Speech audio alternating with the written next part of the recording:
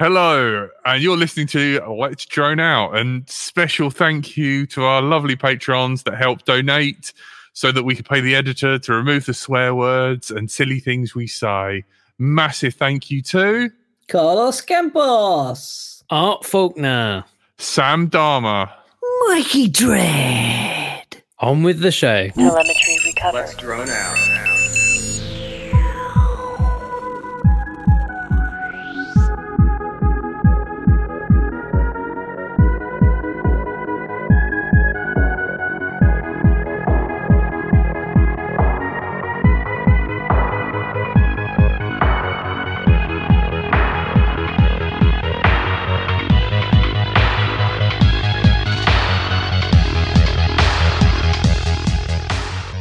Hello, I'm Ian. I'm Mad Tech, and I have a small YouTube channel in the UK.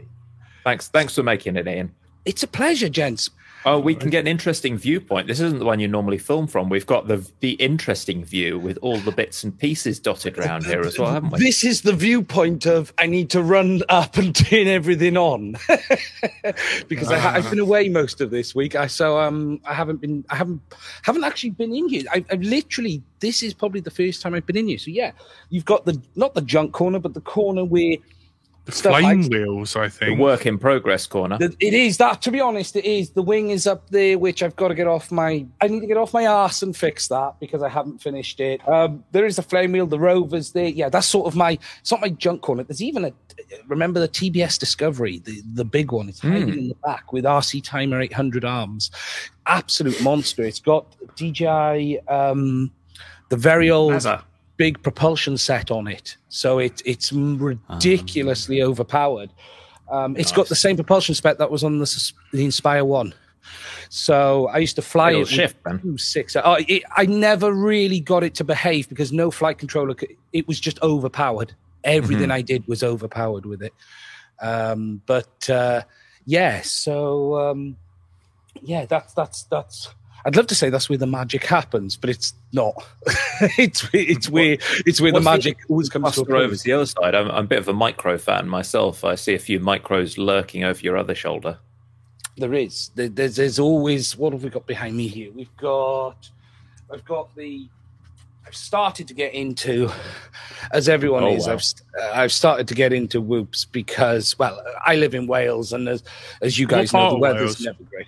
I'm right down the bottom end, so I'm in Pembrokeshire, right down the real bottom end. Milk in bags kind of land. It's so it's either wet, windy, or wet and windy. That is the three choices. So the three you got. It's we get sun once a year. That's about it. Oh my god! There's something I don't know. Curry might remember these. And look, first of all, I want to say it's a massive privilege to be on something with Curry Kitchen. Like, massive fan of the work. Curry Kitchen. Curry Kitchen. A kitchen, sorry. Curry Kitchen. I prefer Curry Kitchen, right? He's a better channel, if I'm honest. It does have a ring to it, doesn't it? It does sound like it's something my taste buds are starting to like. Curry Kitchen, that sounds like a good thing. I'd watch that. Cooking with curry. For anyone who remembers the Headplay HD, this was the pinnacle of FPV, gentlemen, in the day. The tumour. When people talk about being face bleached by a toaster, that's what they're thinking about. That's these kids fly FPV these days. They complain, am I going to buy Orcas or my OLED goggles? No. This is where it was at in the day. Look at the length of that.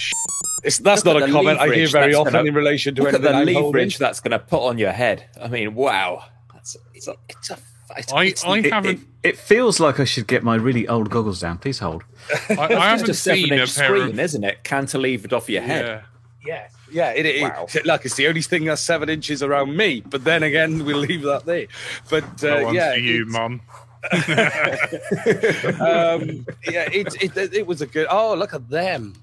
This was a really popular video back in the day. No, these were made by FlyingWings.co.uk, and what it was, he basically cut the foam, and you bought a 5-inch display off eBay, and you put in there. There's a little thing for your Fresnel lens, and I've got an old pair of ski goggles. Oakley as well, legit. And there's there's Velcro here, and you stick one of your big external receivers on, and you plug it in with your thing, and it weighs about 6 tons. But you could build it for 20 quid, all in, which is pretty good going back in the day. That's when FPV actually was okay. really cheap as well. You know, the problem with FPV now, it's funny, though. It reminds me of fishing in some ways. And whilst this is a completely... The mad aspect of my term, I'm on most forums, I'm known as Mad Angler. And the reason for that was I was a massive carp fisherman. Did it since I was 10 on my own and travelled some parts of the world doing it. And fishing got like FPV in some ways. It all started off where we were using cheap, horrible gear and everything was crap. And then over time, the gear got better and more expensive. And FPV's getting that way now. For anyone who's like sort of big into fishing, there was the bling period of fishing where everything became stainless steel and you had rods with stainless steel reel seats. And I'm waiting for the FPV it's all carbon quads. now, isn't it? It's all carbon. And then I'm waiting for it with FPV quads where we start having the bling, you know. Not only have I got a 5-inch, I got a 5-inch with bling on the bottom of it as well, you know. Yeah, well, you got the rooster, like the that. Titanium and all that. Yeah. So that's pretty blingy, like titanium. If you look at Nazgul's latest series, because the price of electronics shot up, they tried to balance this out by just running a bunch of light channels down the side of the quad and putting LEDs on it, the Evoke.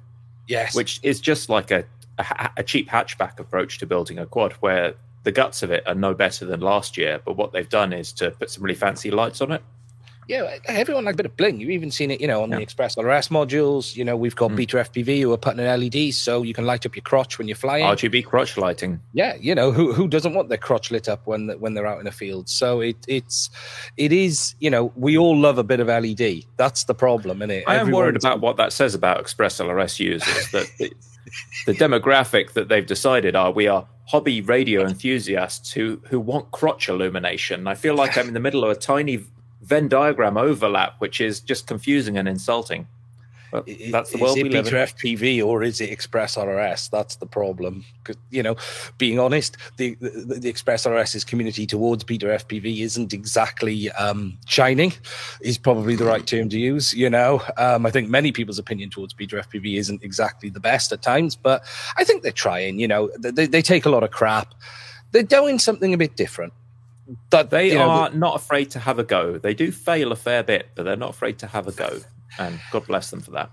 Yeah, I've tried to be a bit more subjective. You know, I know there's some darlings of it, you know, you got Happy Model and others who are seen as sort of early adopters and they work with the devs and stuff like that.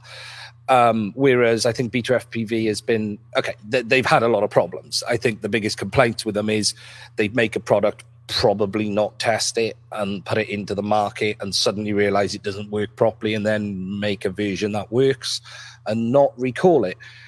But they do seem to be getting better at this. We've just had the problems with the small chip antenna or the PCB antenna, and they've openly said, look, we've got this wrong. We're going to replace the ones or give you your money back. So that's great to see. They're growing up a bit, which is good. They did seem confused. They asked me the other day after I did the test on their flat antenna. They were confused about why anybody would fly above 150 hertz. It's like, why are people doing this? I said, well, they're racers and they think they'll get a big response from that. And they were completely blown out the water on the idea that people would like to do that. And I think hopefully it's sort of made them think slightly about, really, that people aren't doing what we think they're doing. Perhaps we should change our minds about stuff. It is interesting, when you get the companies talk like that. You know, I'll be honest, I'll be upfront. Beta FPV have been very good to me on the channel. They've sent me stuff to have a look at. I've never had a problem with them. They've taken feedback. I know the community gets a bit anti with them at times. I just wonder at times how many companies are entering FPV just to make money. And I think that's where you've just said you know, they're just looking at it going, 150 hertz, that's fine. They don't want any more than that. And they almost miss what the community wants. And look, I'll be open to the argument of, is 150 hertz really any better? That's that placebo effect.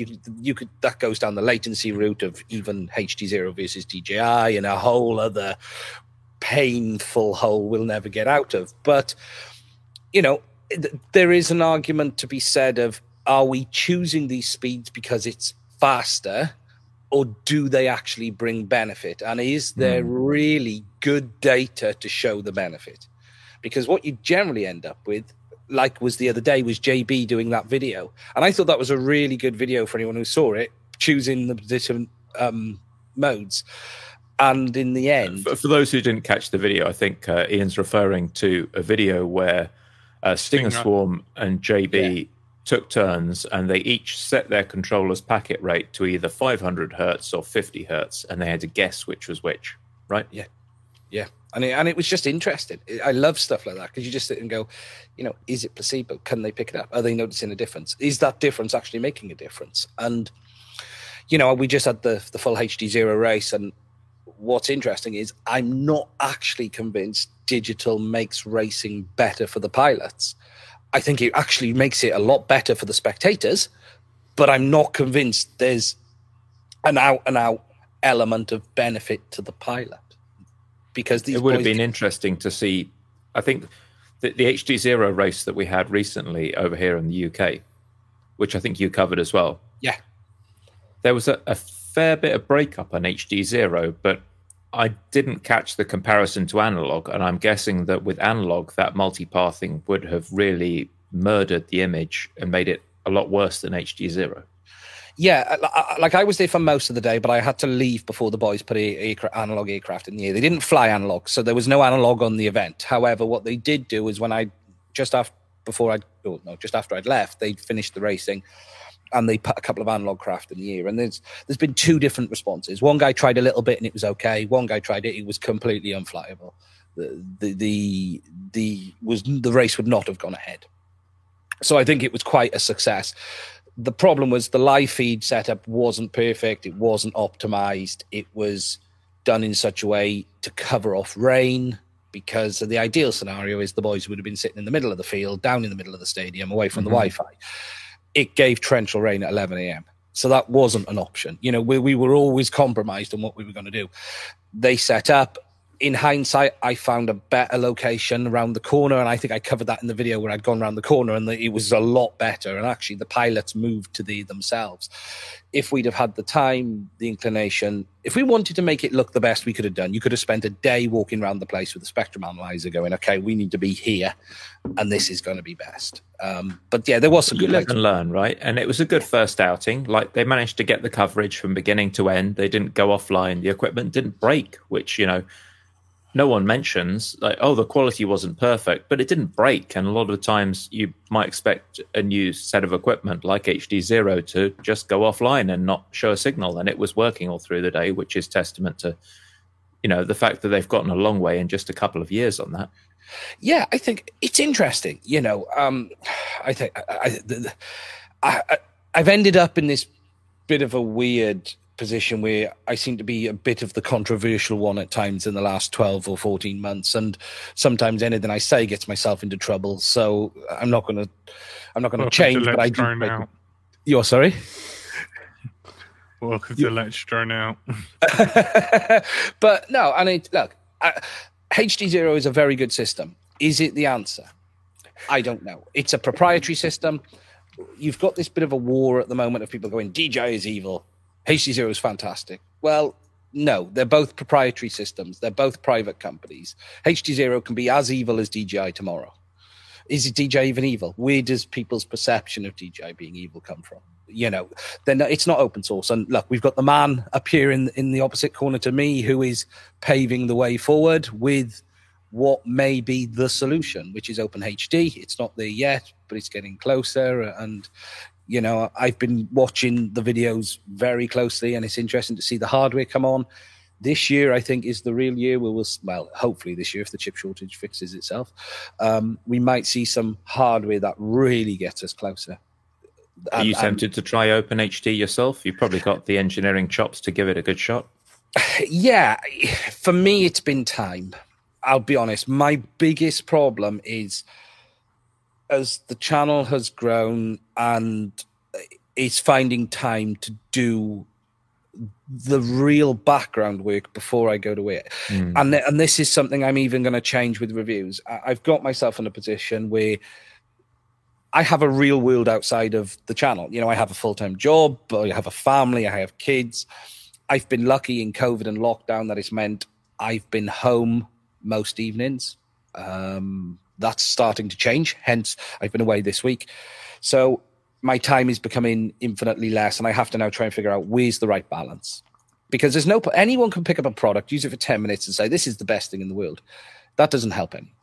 What you need to be able to do is put content together based on people ask for experience. A review should be about experience, how you feel about a product. Now, everyone's entitled to agree or disagree with that, but it should be, at the end of the day, a review is an opinion by one. You're struggling with that reviewer's curse, which is when you become a successful reviewer, people send you more products. And when you then review them, then they send you more products, and it takes off like a hockey stick. And before you know it, you don't have any time to review the products, and you've got a backlog, and it's a struggle. Take the word successful out, and that's probably where I am, right? So, look, it's still a small channel. But yeah, I've been very lucky. I've had some great companies send me some stuff. I got a bit backlogged, which dragged me behind. And then I'll be honest, I got to the stage of I was very close to giving up reviewing completely in January. I made a decision to just stop doing it because I can't do everything. So what do? Do I review a 30 quid module that Beta FPV is saying? Mm-hmm. I'm going to spend probably 30 hours, up to 30 hours, making sure I know what it's doing. I've tested it, I've flown it. Maybe 30 is a bit extreme, but at least 5-10 hours on it to make sure it's doing what it wants. And then go and talk about it for 20 minutes. Is that viable? And in the end, and I'd be interested to know what Curry's thoughts are, because he'll know what the YouTube ad revenues are like. He'll know what it's, if a review might get 3,000 views. That's great for the company. It's great for the people who want to watch it. But is that the best use of what I can do? And that's something I'm trying to balance. I am a technical person, and perhaps my ability is better elsewhere. And I didn't cover the Zorro for that very reason. I just left the Zorro slide past because I just felt you're going to have 10 channels doing the same thing, same thing. And they all do it on exactly the same day. So a lot of that message, even if you do really detailed coverage, it gets lost in the noise a little bit. Yeah. And it's very good for Radio Master, but not so good for individual channels. Apart from people get to obviously flick around, and in the space of a few hours, they've learned this thing of all opinions, and they can make a good decision. But yeah, it's just like, also, here's another 5 people that reviewed it all in the same day. Yeah, and I feel, because I try to watch almost all of the YouTube channels I've spoke about or talk about. I watch Curry, I watch JB, I watch Blunty. All of these guys I try to watch.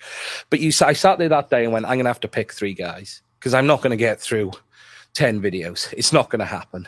I don't know about you guys. I've suddenly really started to use the times 1.5 thing, especially on my own content. Anyone watches my content, chuck it on 1.5. I'm way too boring to sit there at normal speed. I'm wondering, for a lot of this stuff, it's got to the point where I'm watching maybe 40 minutes worth of content, and I'm doing it on YouTube, but I'm doing it on YouTube because that's the way that people can make money out of it. And to be honest, I'd rather I could read. I'd rather see an article with nice diagrams where I didn't have to pause the video and, try and zoom in on a little video window.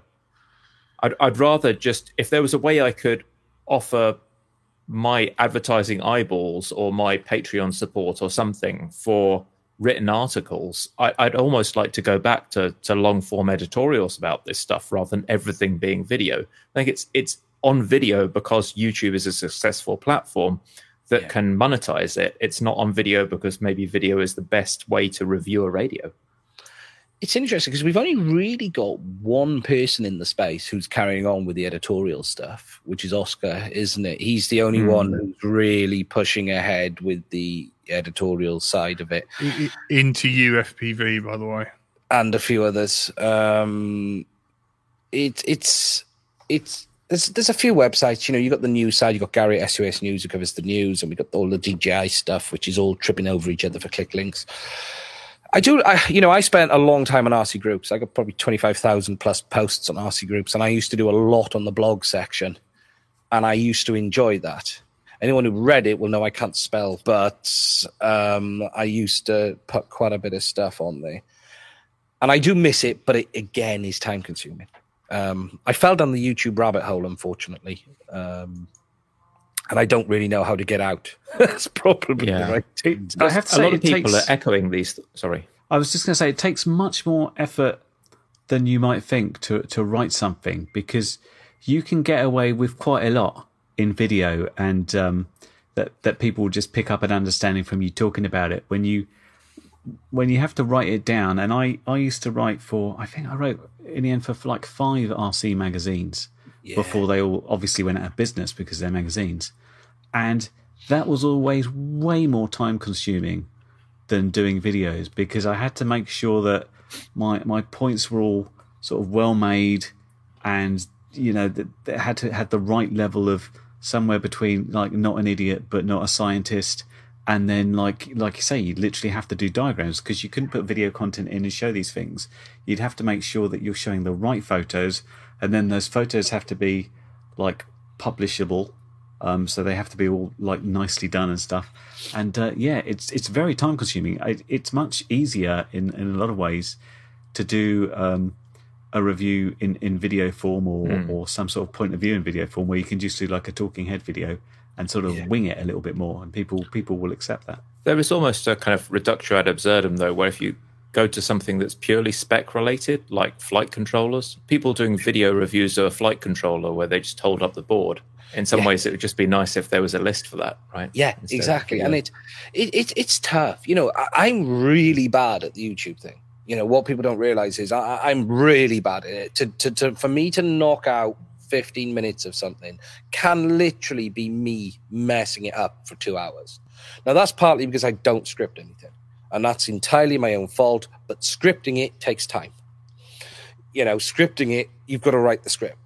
I'm not very good at reading an auto cue. I have tried doing it that way, and there are people who've said having a cue actually makes you better at it. I just can't do it. I can't get the pacing right. It's the bit. Is Curry just a natural at video? Is it first take every time with you, Curry? Have you not seen all the? If you want a good drinking game, watch my video, and every time I say you'll be out of your head by the time we get to the end of it.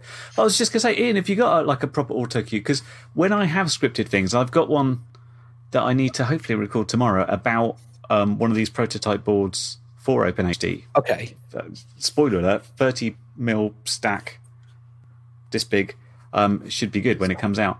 But I haven't got like an auto cue. My camera's like up there when I'm filming, and this looks so shifty.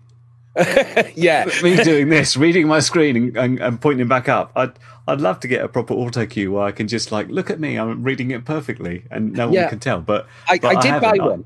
I did buy one. I bought one which goes in front of the camera, and it's that what you call mirror glass. So it goes. Yeah, you sort of got the mirror, and it sort of projects like on a there. Pepper's Ghost type of and you just put your phone or tablet at the bottom of it. It's all you do. You have an app on your phone or tablet. And I sold it because I tried it, and my problem is I talk so much crap, or I'll go off on a tangent, and the bit I need is gone. Do you know what I mean? So I'm like, oh God, I need. So, but I know most of what I'm talking about. I'm one of these people that if someone said to me, threw me in a room and said, right, talk about the cube, or go and talk about this, I could spiel off an hour.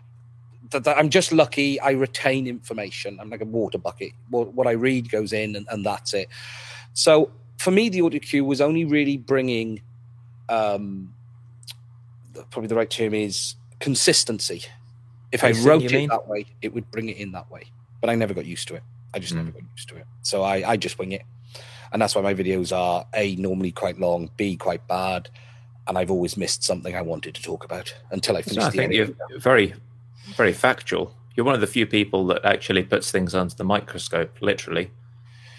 That's unusual. Yeah, I've tried to do a bit this year. And I'd love to know why Curry does it, because see, I'm in this weird position. I still don't know why I do this. I honestly, genuinely don't know. Right, it's clearly for the millionaire lifestyle that we all lead. It's the shell, it's the paycheck from DJI every month. Obviously, that helps pay for the Lamborghini. Gold slippers just out of shot. Yeah, the what people don't always realize is the pressure that comes with it. You get a product turn up to the company emails you last week. They say, we're going to send you something. The product turns up on a Monday. Monday afternoon, you've had the email. Oh, we've seen you've had the product. We're looking forward to receiving your review. Wednesday, oh, do you know when your review's going live? Do you know? And you're just like, give me 5 minutes to play with this, will you? And that's why I put out that thing I put out a set of conditions how I'm going to do reviews now, because I just got fed up of companies harassing me. But it takes a lot of time. I do most weeks probably 40, 50 hours in here on stuff. I think you make a good point. And I watched your video about things are changing. Like, I think was it DJI sort of removed their affiliate scheme, and you were talking about like, can we go on like this? Because at the end of the day, it takes a lot of time, and like, well, I say I do this full time, which is another way of saying I don't do proper work anymore. But full time for me means I'm spending sort of hours on it per day, but not full day, because I still got things to do in the house and like children to look after and all the housework and meals to prepare. That's me as a house husband. But it makes a really good point about why we do this, because right now YouTube ad revenue and me and Ian have similar size channels. Yours is right down there, slightly bigger than mine, but the money that comes in from the advertising is peanuts. It doesn't get to 3 figures every month, and we're talking it barely breaks $100 if I'm having a good month. Yeah. The affiliate stuff has seemed to have completely dried up. When I was many years ago, when I started doing this and I had like 3,000 subscribers, I was making like sometimes £500-600 a month out of affiliates, and now I'm making £30 a month because there's nothing there. So I much prefer if we sort of enter the situation in, well, we're not really making money out of it. Unfortunately, it's not like I'm independently wealthy. I just make my wife work. It's not like I have to make the money from it. So if I don't have to make the money from it, then if someone wants to send me a review piece and it's not interesting, or it's not something I want to look at, then the answer is no, because I'd much prefer to find something interesting. Like me and Steve were just talking about the VRX backpack, which is from a friend who runs an FPV store, and it costs £5 and there's no affiliate links, but it was a really interesting thing to play with. Or the PWM thing, or playing with OpenHD, because it's interesting. And I mean, that has a slight knock-on effect of increasing my tiny revenue by a tiny bit in YouTube numbers, but does nothing else. But it's kind of like, well, if we can't make a proper living out of this, then we might as well just have fun with it. But why I do it, I don't know. Maybe I'm just attention seeking in my old age or something.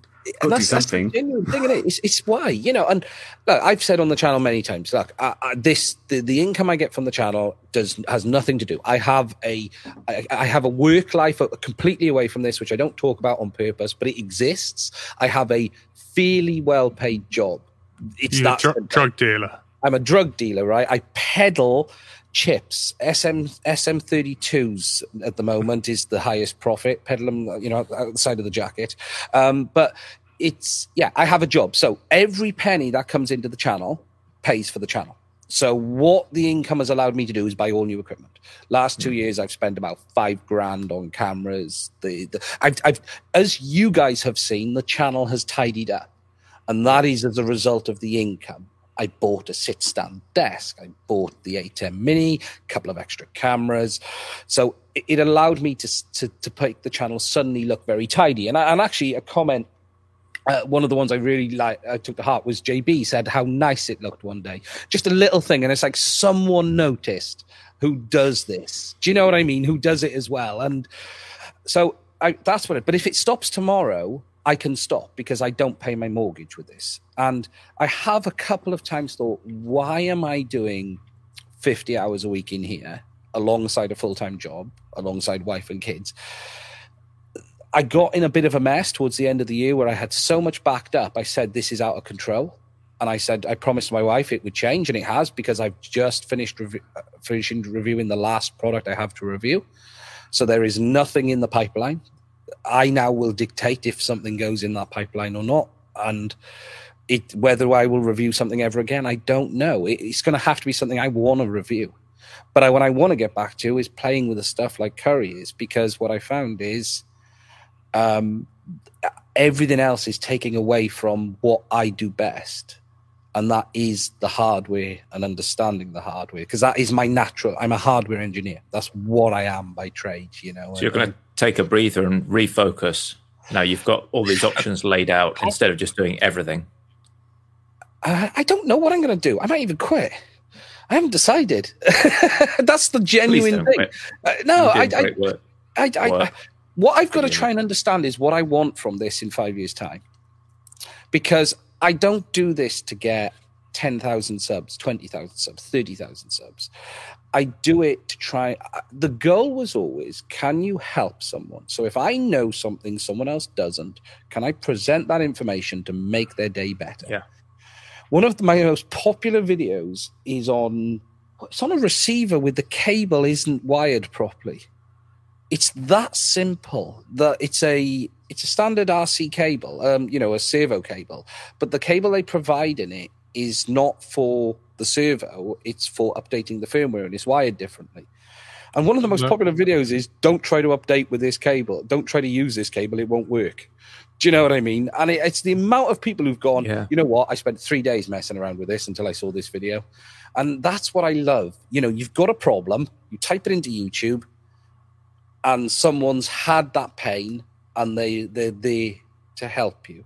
And years ago, I wanted to do a podcast to try and just help people fix their gadgets and electronics, and just to kind of learn the basics, like how to use a multimeter, how to fix little network problems that most people don't know about. And it was really hard to get. I think people would have saved a bunch of money, but unless you have some like catchy tagline, it's really hard to get it out there. Yeah, it's hard. And what I don't know is what I want from this. Because at the end of the day, and Curry made a real good point. Okay, we're all material girls in a material world. So none of us should be afraid to talk about money. I was for a very long time. But now I don't care. I will talk about money. So, you know, I can't make this channel work without money.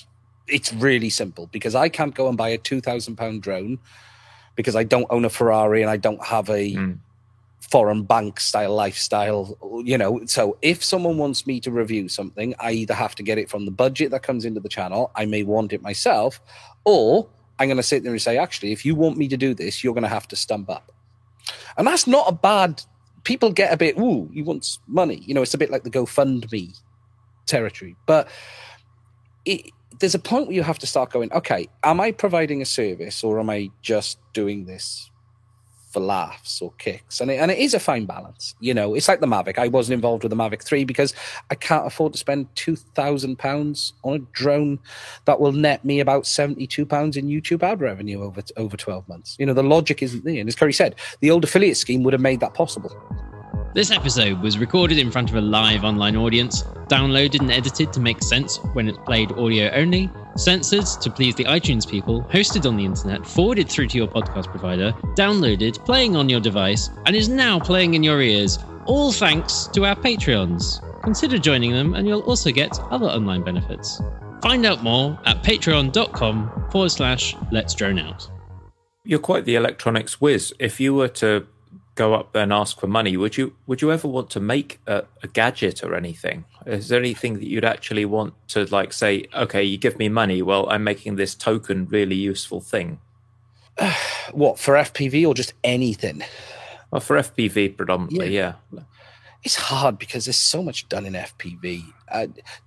There's some, you know, what I'd love, you know, there's two things I'm missing in FPV right now is an open source HD system, which will be end user, and we're getting it. That's happening. It's going to happen. OpenHD is the leader in that. All that's holding it back is the hardware right now. That's it. It's the hardware, and the hardware's come in. That's the world. Now, that doesn't mean someone else won't come along as well, but that open in video, in digital. Then the problem with FPV, it's a race to the bottom. Everyone's trying to sell you something for as little as possible. And the second you do anything good, the Chinese will come across and do it at a quarter of the cost.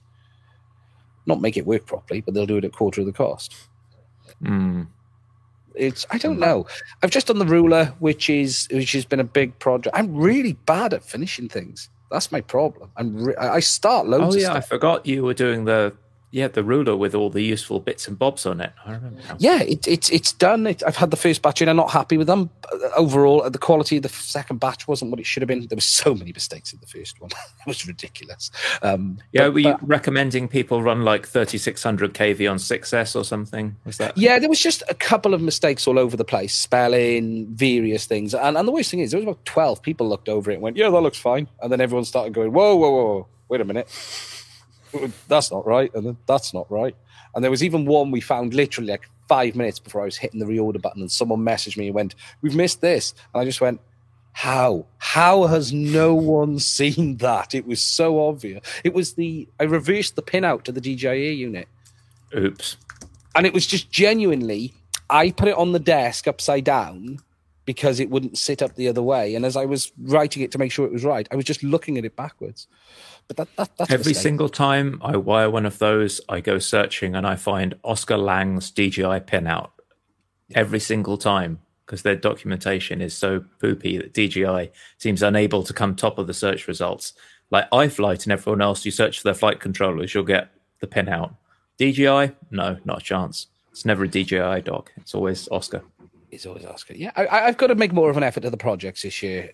That's what I have to do. You know, for me, I have to make more of an effort on that this year to get some of the ArduPilot stuff finished. I might start taking a look at OpenHD, but again, when you've got the amazing work Curry's doing, why would I want to get in the middle of that? In some ways, I almost look at things. More spectacular crashes, Ian. Well, I'll set it on fire. That's inevitable. I mean, I think there's like 10,000 views right there. What is a little bit unfair about it's like I'm, I suppose, the biggest channel looking at OpenHD, but if you look at the guys that have been doing it for a while, who are so much more slicker and so much more better than doing it than me, I really do struggle to say, look at me. It's like, no, look at these guys because they're actually doing it right. I was wondering how your channel started and what you were saying there about helping people out, because mine started when I was starting to fly FPV. I was flying my tricopter, which is there on a wall in a bunch of sticks, and every time I went out to fly, I crashed it, and so I'd put the video on YouTube, and then I would ask the forum at the time, back when forums were going, what happened, and as I got better, it started getting okay, and then I started finding like problems using bits, and so I'd put a video up saying this is a problem I found. If you get this, here's how to fix it. And I started off doing just titles, and then that got too much, and then it's voiceover, and that became me sitting in front of a camera talking about stuff. How did you start your channel? Well, believe it or not, the first ever video on my channel was FPV related, because it's quite funny. I've had a few people this year say, oh, you've pivoted into FPV. I said, no, I actually started in FPV. I pivoted out of it very quickly, but I did a lot of it in the background. But it started, I've been around in RC groups a very long time. And I'd been involved with various things, and including beta testing with DJI. I was around long enough that in the old days, when DJI was small, you had some active people on groups like RC groups and others, and they used to just send you stuff to try. This was when DJI was the little company, the NASAs, the motor packs. Remember when they used to do a lot of parts? So I used to do quite a bit with them, and then I sort of did a lot more RC groups, and I got to the stage of thinking, I'll start making a bit of content, a video about this. So I made a video about the Mavic, the first Phantom 3, and the content was just helpful. So this is the battery. And what you used to see on all of the forums was people posting the same questions time and time again. Because the problem with the forum format, it's really bad at finding information, isn't it? You'll get, why does my battery do this? That might be in a 10,000 post thread 100 times. Yeah. You often say to people, can you go try search? It'll come up. But you end up saying the same thing time and time again. So the idea of the video started as, look, this is what the DJI battery does. It has a self-discharge circuit. It will just self-discharge itself after 4 days. If you press this button, it'll stop it discharging. Look after it, but don't leave it fully charged. Because this was all stuff we knew as RC guys. But it was a consumer product. And it wasn't like a laptop consumer product that would look after itself. You did still need to look after the batteries a little bit. And that's how it started. And it was with the DJI stuff predominantly.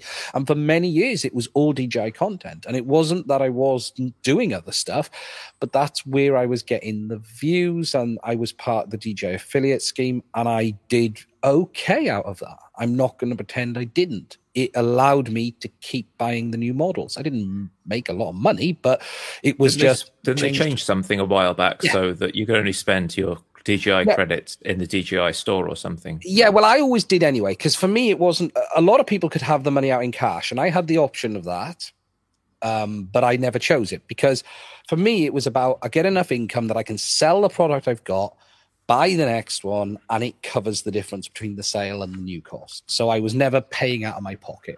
But I was lucky. I beta tested for them. And then I ended up actually helping them run their Facebook groups for 2 years. I was one of the main admin on social media. But that all fell apart, and DJI went through some massive changes. But for me, it was always about trying to provide people info. Can we just you skipped over the DJI falling apart and everything changing, but what was that? Size. They grew very, very quickly. They became like a retail brand instead of a hobbyist brand at some point. Also, they changed how they did everything. So they went from dealing with people individually to then I was involved with some people. And then I ended up one day being asked, look, come and would you fancy helping us out on Facebook? I ended up being the only non-staff admin, not moderator. I had full admin rights over... I always say, this is quite one of my funniest little sort of claim to fame. I had the ability to delete their social media presence, yet I never worked for them. Now, they must have been insane to do that, because anyone in their right mind who owns a business, you'd never give someone who's basically doing it for free as a hobbyist the ability to remove your entire social media profile. But I could, because I was an admin. I wasn't moderator. I created half the groups. But it all become too much. It all become crazy. I had DJI, and I was never paid. I will openly say I did it. And this is the genuine reason I did it, because I got the CBN, the curtain. It helped the channel because I had the info before everyone else. I'd never break an NDA, but I was able on launch day to be able to talk about stuff in a way other people couldn't, because you had all of them as KOLs. I wasn't a KOL. For people who don't as key, that's basically the people they give products to Casey Neistats, all of those types of folks. I wasn't. I was support. But I'd already seen it. Sometimes they'd send it to me for free to have a look at. Sometimes I got to keep it. Sometimes I didn't. That was the way it was. But it all became too much, and I fell out with some people, as I always tend to, and in the end, I thought it went... I'll be honest, the tipping point was the FPV drone. I don't know if I spoke about this on here, but it was the FPV drone. That was the tipping point, because... Why? Because I left, and I went back, and I was told... it was really simple for me. If you want me to support users with this product, I need to see it before launch day. And it was all yeah. And a week before launch, they said, you won't be having one. So I just went, bye. Because I can't support a product I don't know how to use. I can't say to a user... There was a lot going on with that one as well. Yeah, it was a bloody mess. But that was the final quit. But I also decided I need to make an effort on the channel, because the channel was on like 8,000 subscribers for years. It never went anywhere. It was getting nowhere. It really wasn't, Should have had a live stream where you deleted their social media presence. That would have... They were very good. Some fireworks. They were very good to me over the years, and I've got no complaints with the staff. Probably most of the ones I know aren't there now. Genuinely, they were never bad to me. But, I'm probably still under NDA, and I'm under about 500 NDAs for a lot of it. But come after me. They were good to me, but they also got a lot out of me. What they got was a free technical support person who was able to help people through some of the more complex issues. And that's how they used to do it. They used to basically get free technical support by feeding people a free product here or there. Do you know what I mean? It wasn't about promotion. It was about helping people. And that's how they did it. Do you think they're still on the ascendancy after the FPV drone and everything else? No, they're a very different company today. They've lost their way. I will openly say they've lost Because I'm seeing iteration. I'm not seeing innovation from them since the FPV system. They had a massive growing period, and it was insane. They grew at a level unlike any business I've seen in a long time, and that balloon was always going to pop. They seem to have ended up on the wrong side of the American government, which is denying them a lot of revenue avenues that, government contracts and the like that others are going to be snapping up, I'm sure. They made some mistakes with that. They could have done something really simple, and I've said this before, is they could have opened a factory in the US. That's all they had to do. Instead of DJI's biggest problem is, and they should be a proud Chinese company because they are a Chinese company, and they have nothing to apologize for on that, regardless of what some Americans will say. I will always defend, there's nothing wrong with being a proud Chinese company, but what they needed to do was appease the American government, and what they probably should have done is put a factory in the US with custom software for the US. And I don't think people realize what it means to be a Chinese company. Over a certain size, you need to have Communist Party representation on the board of the company, and that's just a government mandate. There's no kind of, I don't want to do that, I'm going to rebel. No, you just don't get a choice. No, and they're not the company they were, but they're much bigger, and, I've had dealings with the guys. The last time they were swearing at me, I'd upset them, which they're good people. They've never been anything but friendly or good. Even when I've caused them some real pain, like I did over the FPV system, the message was, "Hey, asshole, we've seen it. We take it on board. There'll be a firmware fix in 4 days," and they did, But I'll be honest, I knew what I was doing with that. But no one's holding their breath for the next version of OcuSync at this point in time, are they? It doesn't look like it's going to happen. It looks like they're going to carry on reselling the same product in slightly different clothes for a while yet. Yeah, I don't know where it'll go. I genuinely don't. I saw your take on the new Mavic Cine, right? And it was kind of same as the old one. It's got a sticker on it, longer arms, not great. Yeah, and it really isn't a good buy because of the money. And I try to put my genuine thoughts on it, and that is what I feel. That's why I don't own one. And I think if you watch, very few would have watched to the right to the end, and I think I said, do I want one? Yes. Would I like one? Yes. Do I need one? Not really. Yeah. And that's the problem with half this gear. And it's like motorbikes. Anyone who has motorbikes, you always want 5. Well, you've got law of diminishing returns. Curry was just saying, I'd post these videos of this kind of madly oscillating thing barely making its way across a field. And now you're kind of arguing, is there a little bit of prop wash? Am I getting a clear 4K image? Is my 12 times zoom working properly? It's the diminishing returns at this point, which means the competition is able to get closer and closer to them. And they're able to do less and less unless they put exponentially more money into the problem. And look, and it makes me laugh. I had someone had a right go at me on that video. There's a post in there saying, you are wrong. The image quality is substantially better. Look, I'm a camera guy. I'm lucky I've got full frames. I've got MFTs. I've got all sorts of cameras. The image isn't substantially better between any of them. There's only one camera I've ever picked up and it blew me away in the difference, and that was the GFX 100, which is the 100 megapixel Fujifilm. And I did a bit of a shooting session with some models on that, and I fell in love. When you just find something in your hand. They always say the tool doesn't make you better. That did. That was the first time. It just you hit the button, it took an image, and it was like, just look at that. As long as you got the person somewhere in the image, it looked great, But the reality is, the Mavic 3, the Inspire 2, it's millimeters of difference between the image quality on all. Are you tempted to jump on the whole Cinelifter bandwagon? I noticed Bloods has started to take apart Blackmagic Pocket 4Ks, and this trend is spreading, to get those really good quality cameras and put them on drone instead of have something with. Even in the case of the really expensive DJI stuff, it's fairly compromised optics. It's not a professional lens. But to have something with a professional lens and put it on a freestyle quad. I'm not a great pilot. That's the genuine truth. That the biggest, I'm not going to sit here and say I'm Bardwell or Curry or anyone. I don't have enough stick time under me in the last 6 months. My last few flying trips have clearly to myself shown that. You get under the sticks, you think, I am all over the place. I'm okay. I can throw an aircraft around. I can move it around a building. I can do this. I'm not a particularly great pilot. I'm not going to pretend I am. If I spent probably 100 hours back on the sim and then actually got out, it's like anything. Practice makes perfect. But I mean, just to get a good camera and be able to move it around, I'm not saying to be able to do like loads of freaking power loops and snap rolls, but just to actually get that camera in the air and know that you can hold it smoothly and do bump-free forward flight with a really good camera.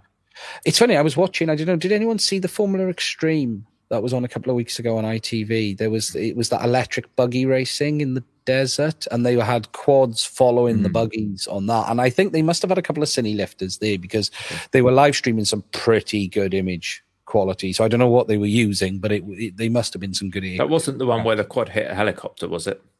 I didn't see it. No, I didn't watch all of it. It was on ITV. I just drove through and I walked through the house. I was like, what's this?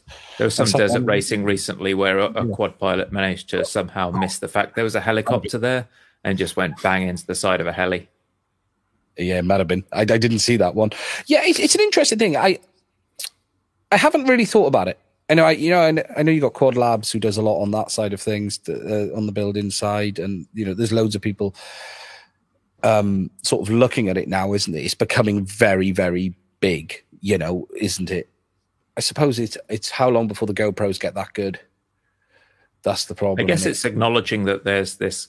I don't know how much is a GoPro Hero 10 is about 400-ish to 500, that kind of range, depending on what accessories you get with it. And then 1 minute's view time for a YouTuber. 1 minute's view time for a YouTuber. We measure everything in how much money YouTubers make.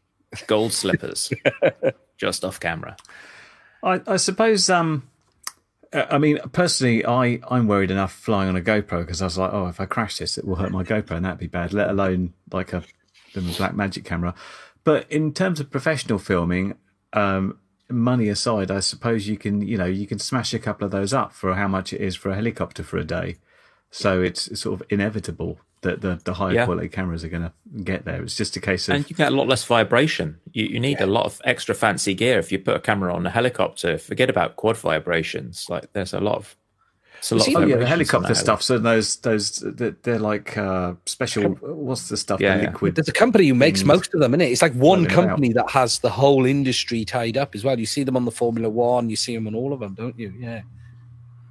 So I guess if you're going for a job, you can undercut the price of a heli pretty effectively if you can only lift something with a decent lens. Yeah, the way the cameras, we've got the new GH6, which has arrived, which is pushing things again. It's not red territory or any of them, but it's certainly getting better. It's certainly an interesting market. It really is. It isn't something I've explored a lot of. I've really enjoyed FPV again in the last 12 months. Part of it is it's affordable as well. And I think what's really hurt the camera drone market is it's just become out of reach now. $2,000 is a good used car now. Well, it was before COVID. You get a wheel for your car now. But yeah, $2,000 used to be a good used car. Now it's a plastic drone, and it's getting silly, that side of it. It really is. But you can also capture a lot with something like a Cadex Peanut. Some of the more modest offerings are getting to the point where, and a lot of people do just post on Instagram. A lot of people are, not even treating YouTube as their primary source. They want to put a couple of shots on Instagram where, Instagram or Facebook, you can't really do high quality video. You're always going to have kind of 720p playback anyway. Yeah, it's weird. I've not really... I keep trying to get into the Instagram world, but I fail rapidly. I just forget to do it. It's weird, isn't it? You can do too many things as well, and I'll say that there's some fantastic people in this, the drone YouTube space who do this really well.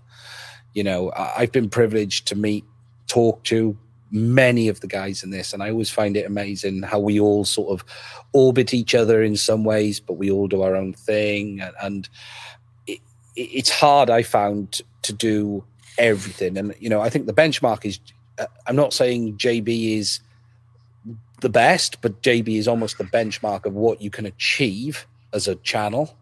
He is for the most part one of the biggest in FPV, if not the biggest. I'm not saying you can't do it better, because I think there's a few people who think they can, and I'm interested to see what they can do. But, if FPV is estimated to be about 750,000 active pilots, between 750 and 1 million, there is a ceiling to this little world we're in. And I don't know how... There's only so much market out there to take market share. Yeah, and, you're seeing it with, like, Radio Master. They played a real clever move. Did you get a sign, Curry? Did you get one? I didn't get a sign. You didn't get the sign? The first thing I got from Radio Master was the Zorro. And I think I only got that because one of the people that used to work to BFPV moved to Radio Master and then contacted me and said, "Do you want a Zorro?" I was like, okay. But no, I didn't get the sign. I saw all those signs posted all over the place. Yeah. Great thanks to. I was like, where's my sign? Well, I made it a live stream. I said, where's my sign, Radio Master? Pavel has his in shot, but it's backwards. He's just left it in shot, but the wrong way around now.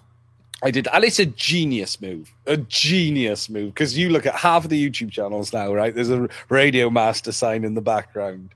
They're lucky they didn't send it to me, because I'd have probably marked out some colors to spell something else just to try and wind them up. But I don't deal with Radio Master. I have been speaking to them. I reached out to them, and something I've started to do is reach out to some companies I'd like to work with on something. I'm not going to be afraid to do that. I wouldn't mind looking at the Zorro, but I don't know what I could bring to the table on it. That's the problem. What about Gyroflow? As you're such a camera guy and you understand optics and distortion from lenses, and you understand, mathematics, you could probably do a really good job. Yeah, but we've got a guy who does that really well anyway. The problem is, the bit I sort of come to is, why do the same thing as someone else is doing? And I have fallen into this trap. I'm going to openly admit it. Reviews is that. But why try to do the same thing? And that's why I've tried to bring in a bit of the other stuff on the reviews. On all of the reviews now, it goes under the microscope to try and just, let's look at something different. Let's try to offer something people won't get anywhere else. Because otherwise, you're just watching the same thing. And I watch a lot of YouTube. I only watch YouTube, actually. I don't really watch TV. I watch It does a lot more than just looking at the quality control stickers. I mean, yeah. That's the other choice. Has it got a QC pass sticker? Oh, yeah. Must be well made then. Got the QC pass sticker. Yeah, What do you want to be doing? I don't know. That's the problem. That's the real. I love the channel. I love doing it. But I suppose it's grown so much in 2 years. We've gained 15,000 subs in 2 years. Which, compared to, I spent 5 years at 10,000, getting up to 10,000, and then put 15,000 on in just under 2 years. And that was because I consciously made an effort. I actually thought, you know what? I better learn how YouTube actually works. Oh my God, you've actually got to put a thumbnail, which isn't a piece of timber. Right, okay, I need a thumbnail to look like something. And clickbait comes along the way, and I try to avoid it, but the reality is you've got to do it. You've got to ask for subs. Can we have a thumbnail face-off between Curry and Ian now, to show us your best thumbnail faces? I said I've only got the 3 faces. I've got... My general product thing is now hold product up, or look confused and thoughtful about product. And I can't remember the other ones. It's normally I used to just shoot a decent quality photo of it. But recently aside from those being boring, I'm not trying to actively I'm trying to make my thumbnails more exciting. A lot of the time I'm like, I can't be asked to shoot a photo of a flight controller. I'm just going to go fly it. And I've had a fly of it, and I'm walking back. I was like, okay, that's good. I got the stuff for the video. And I was like, thumbnail. What should I do? One of yours where it looked like you'd found a piece of dog poo on your shoe, and it was just like the most face. I would spend my time trying to make stuff look like a penis. Yeah, the funny thing is, the background up there, I never realised that. For those who watch regularly, I got oscilloscopes over there, and I hung all of the leads up, and they're not on a nail because they're actually coaxes and they have impedance, so I didn't want them to bend too much. There's a piece of tape, a roll of tape, so they go over a nice arc, but it looks like a giant cock in the back corner. So whenever the channel's live, it just looks. Someone was on and they just went, "Can you explain to me why there's a giant penis in the back corner of your room?" It is. And I spent something I have done the last 6 months. I spent a massive amount of time listening and reading about YouTube. And I've learned so much in the last 6 months. And it does work. If you make a bit of effort, like thumbnails should be the first thing you do. That's the rule number one. And it isn't. It's the last thing I do. Thank you, Cole. Publish the video. Thank you. Cole's been doing outstanding work on our thumbnails. Yeah. If you need to outsource someone for your Instagram, he is available. If you have a beauty portrait shot that you could send Cole, we can put your face on the show. Nice. There's no beauty shot. He tried to trim bits from your videos, but he had trouble masking you apparently. Oh, right. Okay. I'll need to. Doing great work. I'd love to be able to hire an editor. It would free up so much time. I just don't make enough money. I don't know how people do it. Well, the exchange rate's pretty good. He's in Canada, so you might be able to afford him. We just ship him gravy every now and then. He does the fries himself. It's beautiful arrangement. It's hard, because something people don't realize is, I do. I'm guessing it's the same. We do everything. So you have to sit there and think about what you're going to do. You then spend a week talking about it because you keep messing it up. Then you actually edit it. Then you've got to try the product. There's so many hats to this. You're marketing, you're dealing with people's emails, you're applying to stuff, you're on forums, you're on Facebook groups, live streams, you're doing it. It's insane how much work. You become almost a full media entity. Everything you do is around it. You learn a huge amount, and I'm really bad at it. I'm still not good at it. I'm trying to get better all of the time. I don't know what the end game is. I can't imagine giving up a job to do this full time. That would horrify me to think. Are you worried that if it becomes a job, it stops being fun?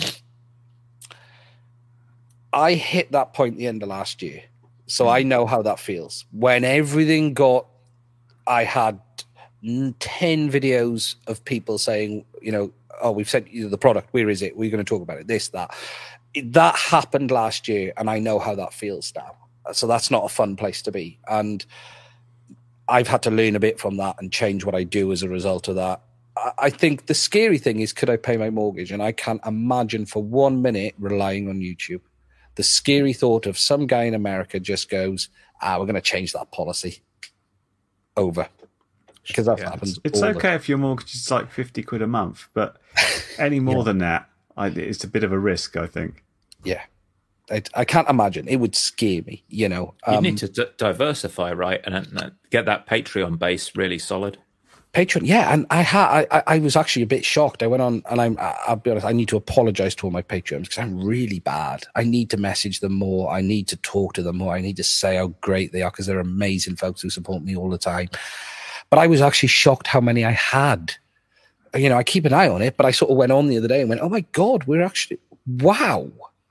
It's grown massive. We would be without Patreon. Massive thanks to our Patreons for voting with their wallets and being fantastic people. As soon as we don't get enough money to pay the editor, the pay for the StreamYard and the website, we haven't paid the website, so eventually what will happen is there won't be enough to edit, and that's it. We're done. It's hard, isn't it? And it's not easy.